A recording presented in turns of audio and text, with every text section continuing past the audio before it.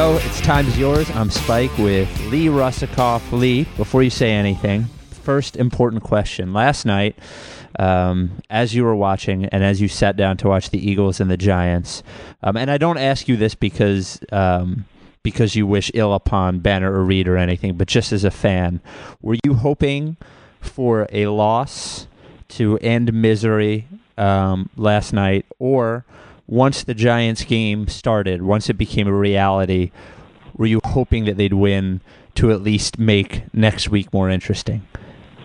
Yeah, no, I want to. If they lose this game last night, then the season's over and Sundays don't mean anything. So I'm just like every other Eagles fan. I hate being teased, but I kind of like it.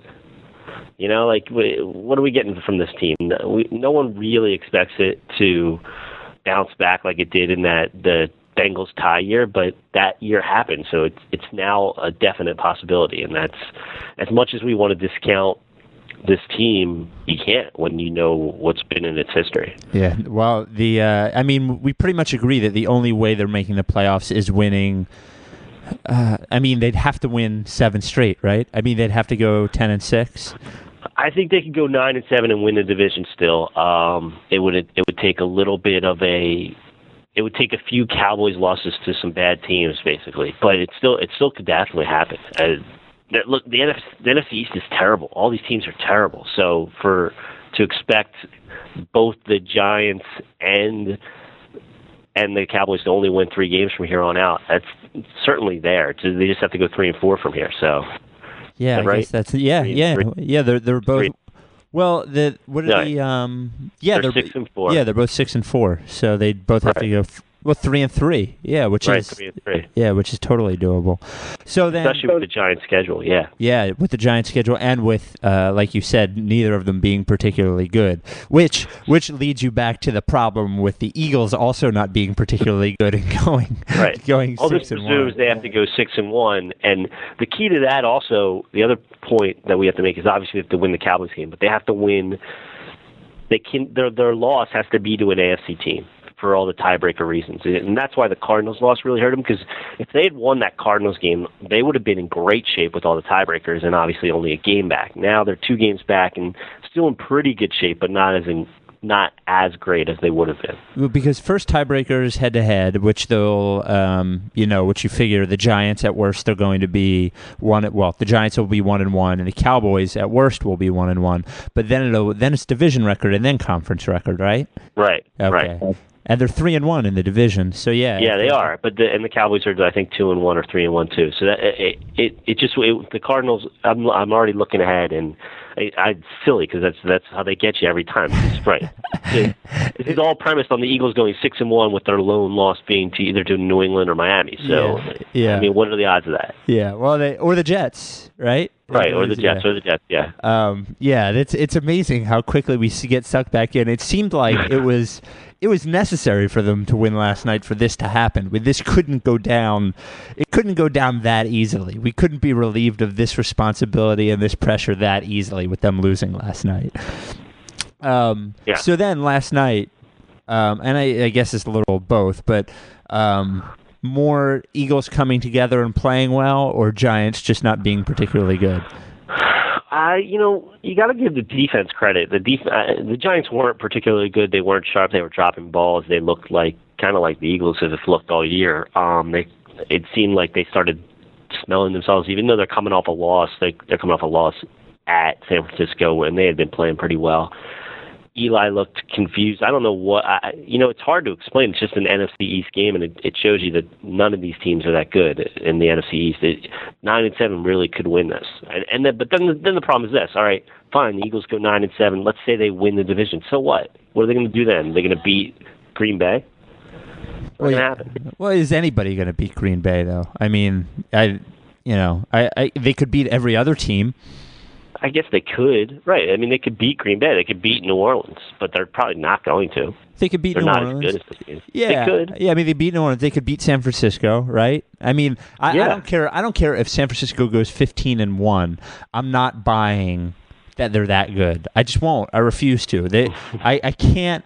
Well, just that you can't beat them, or that they're not still inherently beatable. I don't care how good their defense is. I'm not buying it. I mean, and I don't watch them every week, but I still, from afar, I still don't buy it. No, Alex Smith isn't very good. He's still not very good, although he's obviously having a better season. But I wouldn't be scared of San Francisco. Absolutely not.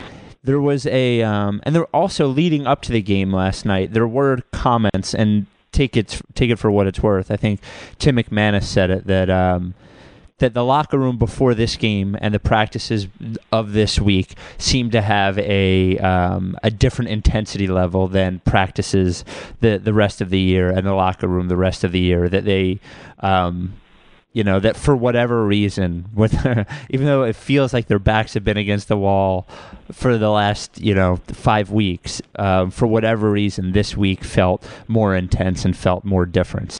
Who knows how much of that is real? But he wasn't the only place that I heard it. So I don't know why it would take them to be 3-6 and within one loss of. I mean, 2 weeks ago, Jason Avant was talking about the same thing, right? And he didn't want anybody else in the bandwagon. They had their backs against the wall, and they lost to the Cardinals. So, I mean, whatever. I don't take that as worth anything. And the whole Vince Young thing. The talk on Twitter is he's the new Tebow. Is that what he is? Does he just win? Well, I mean, his record as a starter coming into this game was 30-17, which is... Yeah, and he has something like 13 or 14 comebacks and 47 starts, where Vic has like 11 and 90. Yeah, well, so that drive that won them the game, is that I guess the three choices is Giants are terrible, and it was bound to happen at some point. They were bound to get it done, or is it an indictment at all? And I'm not saying Vince Young should play instead of Michael Vick, because it really is amazing how many of Vince Young's bad passes we forgot about last night. And there were plenty of bad passes, not just the 3 interceptions. There were bad passes, but that fourth quarter drive, the whole season, we've been looking for, one thing to happen in the fourth quarter, whether it be defense or offense, to prevent the other team from beating the Eagles in the fourth quarter. And many times it's been the defense, and you've pointed to the defense, but I had also said in the past that, look, Vic's had a chance in almost every one of these games at the end of the game to do something, and they never do anything. So is Vince Young able to do it last night? Does that show a difference between him and Mike Vick, or is it just coincidence? The difference maker had to be Riley Cooper, right? Riley Cooper was on the field. He can play. Yeah, well, I mean, yeah, he made a couple of terrible plays. No, look, there's been, Vic has really escaped a lot of the heat because of, that start of the season last year, and at some point you have to look at him, and he's not only not getting it done, but he's also making big mistakes at big times. So, then again, so did Vince Young, and the Eagles still managed to win that by, I don't know, to me it seemed more fortuitous, or exactly like you said, it was bound to happen to the Eagles eventually. Not necessarily that the Giants were bad, but they couldn't keep, losing all the breaks in the fourth quarter. Like when Babin knocks that ball out, they fall on it this time. A lot of times in past games, they would not have come up with that fumble, and Giants score, and then they keep going ahead. There are still major problems with the team. It's not like they looked lights out. It's not like this was the Cowboys game where you're like the light turned on and you're hoping that there's something to rally behind. This was an ugly, ugly win. The first half was as ugly a football as there's been all year in any game. Yeah, it was horrible. It reminded me of, there was a Sunday night game with Baltimore earlier this year, right, where it seemed like, it was the same thing. It just looked like which team wanted to lose worse, which is, again, after that fourth quarter drive, it makes you kind of forget about the way, well, not you, clearly, but makes one forget about how bad the rest of the game was. The interesting thing about Young as well, though, was... and you don't know if it was the offensive line or if it shows something about Vic, but Young didn't get hit last night very much, and I don't think he got sacked. I don't think he got sacked one time. He got sacked once, I think. Okay, there's at least one.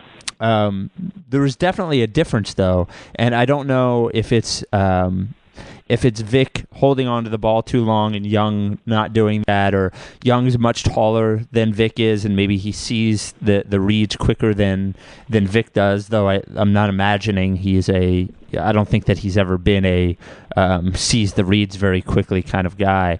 And again, maybe it's chance, but in a year where it seems like Mike Vick is getting pounded back there, and it didn't seem at all like Vince Young was getting pounded, you have to wonder if that's a difference, a quarterback difference rather than an offensive line difference. Maybe. I mean, you have a small sample size, right? So it's hard to know that. It didn't look to me when I'm watching Michael Vick run around for his life, and I'm watching some of these offensive line breakdowns. They definitely were better last night, but there were some breakdowns, and that's what you see a lot of times with Vic, is that he's running for his life. It's hard to blame that on Vic. I'll blame the interceptions on him. I'll blame the lack of fourth quarter, comebacks or fourth quarter drives on him. But as far as the sacks, I find it hard to blame him for that. Every year he's been in the league, he's been in the top 3 in sacks, in being sacked. Yeah, but so has Ben. But I don't think that's necessarily a bad thing. So I guess that's my take on it. It's not necessarily that. Maybe there are less sacks because Vic holds on to the ball, but I look at that as almost like a Roethlisberger thing. Like Roethlisberger holds on to the ball forever because he's just willing to take a hit and willing to wait for a play to happen. And I think that's an okay way to play football. If you're gonna, then you have to accept the sacks, but then you have to start making the plays. That's where it's going wrong this year, is that Vic's holding on to the ball and then not making plays afterwards. There's no one.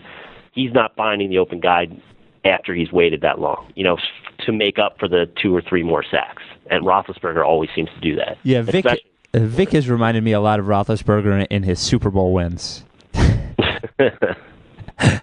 I get it. Yeah. All right, I'm going to read a quote from you, and I'm imagining you've read this quote, but I'm not going to tell you who said it. And okay, I want you to guess who said it, okay? Okay. For myself, what I love to do is come out here and help this team win games. The playmaker ability, just the spark, the energy I'm able to bring to this team. People don't really understand the light I bring and kind of shine on my teammates. The light, I mean, that's got to be Deshaun, right? Yeah. I haven't heard that. That sounds like Deshaun. He shines a light on his teammates. He does. And people don't understand it. They can't, as much as they read or see on TV, people can't really understand the light he brings and kind of shines on his teammates. Look, he's 5 foot nothing, 100 and nothing, right? He's got to be crazy to play this game and get hit by the way he gets hit. I don't have a problem with any of his attitude. I really don't. I get people who do, and I'm not defending losing a 50-yard play because you want to throw the ball at Perry Fuel. But, that's kind of who Deshaun is, and you have to kind of take it with what else he brings you. Look at all the other plays he made in this game. The Eagles don't win this game without Deshaun Jackson. And if Deshaun Jackson plays last week, you're probably really talking about the playoffs. He opens up the entire field for them, and I don't know that I would necessarily give him as much money as he's looking for because I don't think it's a good investment, but they're going to need to find an answer or a substitute for that going forward if they let him walk. Because you look at how they play with him off the field, and the whole field closes up. Nothing's open like it is when Deshaun plays. Man, when did you become such a player apologist? I'm amazed by this. I mean, I think I always have been. I was a T.O. guy, too. Oh, okay. Well, well, I guess that doesn't surprise me in retrospect. You're talking about the same guy. These are not small character issues, and I'm sure he's a good person, but you're like, as a person, I'm sure Deshaun Jackson is a great guy, but you're talking about a guy who is coming off like there is something obviously we don't know. There is behavior obviously that we don't even know about, aside from the late meeting that led to him not only not starting last week, but not even playing or being at the game. You're talking about whatever he's doing is coming after that, which is pretty egregious. It's pretty a terrible statement to his character or to his maturity. I I can't believe that we're this many years into the Deshaun Jackson thing, and we're still seeing plays negated by him being that's who he is. dummy. Look, these guys, they're not all going to be perfect team guys like we want them to be. They're not going to all play, be the scratch. Look at a guy like, I come from the Bill Parcells school. Look at a guy like LT. LT, we didn't hear about all this stuff because LT was, lived in a different era, but he certainly wasn't showing up to every practice. He wasn't doing everything, but he's a great playmaker, and you treat different people differently. And that's something I think Andy Reid has never done or done well enough or hit enough or whatever. I think they should have treated T.O. differently, and I think they need to treat Deshaun differently. That doesn't necessarily mean pay him as much as he's asking for, but when you have a talent like that, that is rare, and that opens up the entire game. And you know what? Sometimes character is overrated, to be honest. Like, sometimes talent wins, and if you let talent play, sometimes it wins. And I don't know. Everybody wants it to be this huge team game where, like the kids from Hickory always beat the kids from Central, but that's not how pro sports works. Pro sports, talent wins out, and not everybody who has all the talent is the greatest guy or greatest team player in the world. If you have great team players around that, you can work around it. Well, but I think there are two things. There are two key things that I think you miss in that. First is that you're making the assumption that they don't treat him differently, and I don't believe that that's necessarily the case. I believe that both he and Terrell Owens got away with things that other people won't get away with, and it's just that we don't know that they happen. Now, just because eventually he gets in trouble for it doesn't mean that up until that point he wasn't treated differently. I don't know that that's the case. And as well, the major difference between Deshaun Jackson and I think the amount you let him get away with is directly correlated to how good they are. And he's good, but he's not Randy Moss, Terrell Owens good. He's not that guy. He's a different kind of guy. He's more of like he's what the Bears always want Devin Hester to be, is exactly what he is. Right? He's the guy who can make 3 or 4 huge plays that absolutely swing a game. And when you have two teams that are really close in talent, the team with the more players who can make the big plays, that's the team that wins. I think that, when this team lets Deshaun walk, because it seems almost inevitable now, everybody's going to realize that big playability was a big part of what made this offense explosive, although how explosive has it been this year? Not at all. So, well, what stinks is that if I were to guess, who he eventually signs with or is traded to and then signs with, he will end up signing a deal that if Rosenhaus had come to the Eagles talking about, they would have been more apt to talk to him. Like, I don't think he's going to get crazy money somewhere else, but I feel like this relationship is going to sour, or even has soured, to a point where they won't be able to even get to that here. And Rosenhaus will realize that he's not going to get, Fitzgerald money somewhere else, but he'll realize that he has to take it, but it won't be here, and that's the disappointing thing. I think that's I think that's where he's hurt himself, and Rosenhaus ultimately will hurt him, is that he could have stayed here, and it's a good situation for him, because if somebody signs him expecting him to be the number one option every game, they're going to be. They must see the same things we see. They'll be sorely mistaken, and he. No, I don't see. There's no way. Yeah, and to throw on top of that the injury problems and the concussion problems, and who's going to invest, $60 million in this guy, $80 million? No one. I can't imagine anyone doing it. Even I can't imagine it. And then just to get back to the defense for a second, the thing that seemed, aside from the big play at the right time, which was the Babin play, after it looked like they might blow it, after that huge Manning pass, after it looked like they might blow it, overall they looked like they hit harder last night. It looked like maybe it's just the Cullen Jenkins hit sticking in my head, but they got to Manning plenty. It looked like, the defense that we've seen only occasionally this year, or only for halves, kind of lasted the whole game. Yeah, they were able to balance a pass rush with stopping the run, which is something they haven't been able to do all season. And they looked great. They looked how they were supposed to look, aside from Nnamdi Asomugha getting beat by Victor Cruz. They looked, we saw what we thought we'd see. Nnamdi Asomugha is overrated. I'm fine with saying that at this point. He was overrated coming into this year. Well, I'll say he's having a bad year. I don't know if I'd say he's overrated. It seems like I'm not defending him at all. It just seems like all these guys they have these lapses. They get lost. I was talking with Tim McManus about this on Twitter last night. The Larry Fitzgerald play, apparently Asante Samuel was just in the wrong defense, and there just seems to be this lack of focus and understanding across the entire defense, where they just have these huge lapses that good defenses don't have. And again, it looked like Nnamdi was just sitting, and maybe it was one split second of lack of concentration where he sat down on a route, and Victor Cruz just kept going and was wide open because of it. It almost looked like he was letting them go, but you could tell that wasn't the defense they were in. Nnamdi had to stay with them there. Yeah, he got beat on another play too, where Manning overthrew the guy, I think, and it ended up not mattering. But he got beat. Regardless of how many different defenses they've been in, I just never expected to see him get beat as much as I feel like I've seen him get beat. Yeah, he's not having a good year. There's no getting around that. He's not. He would tell you that, I'm sure.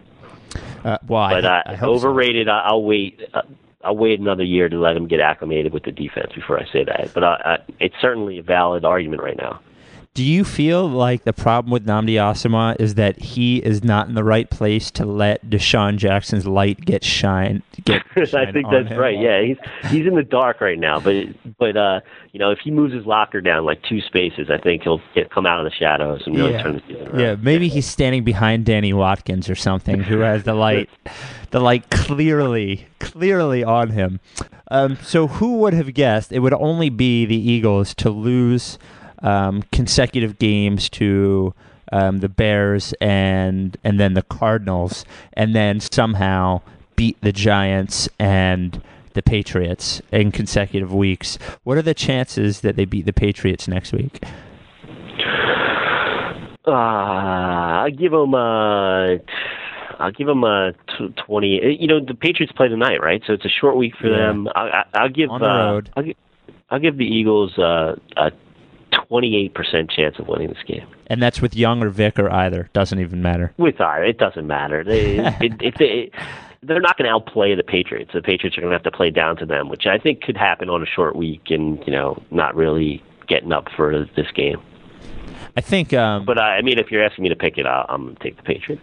I think the only reason I feel like they need Vic is I would be floored if somehow they score... I feel like they're going to need to score 30 points to beat the Patriots, and I guess now, of course, they couldn't score 20 against the Cardinals with Vic, but I feel like there's no possible way they'll score 30 points against the Patriots without Michael Vick. The good thing is the Patriots, they play the Eagles' strength. They have those tight ends, and the one thing the Eagles do well is cover tight ends and linebackers. Right. I can't wait to watch Keem Jordan, Gronkowski, and Hernandez. Yeah, exactly. Cover those guys. So 28% chance you give them a winning, and let's say percent chance they win the division. That's got to be lower than that. Still, it's got to be like 13%. Yeah. I'll give him. Yeah, in my head I had 15. So all right. Yeah. Well, yeah. I think the most disappointing part of this week is that I should have kept this podcast nameless long enough to All In podcast. All In or Shine a Light. Those Shine a Light. Yeah. And it was All In was fun last night. We didn't get it trending, but I had the window open the whole time. There was a lot of All In going on last night. A lot. I'll tell you what. When you have Vince Young throwing to Riley Cooper, you're all in. All right, Lee. All right. Thanks, man.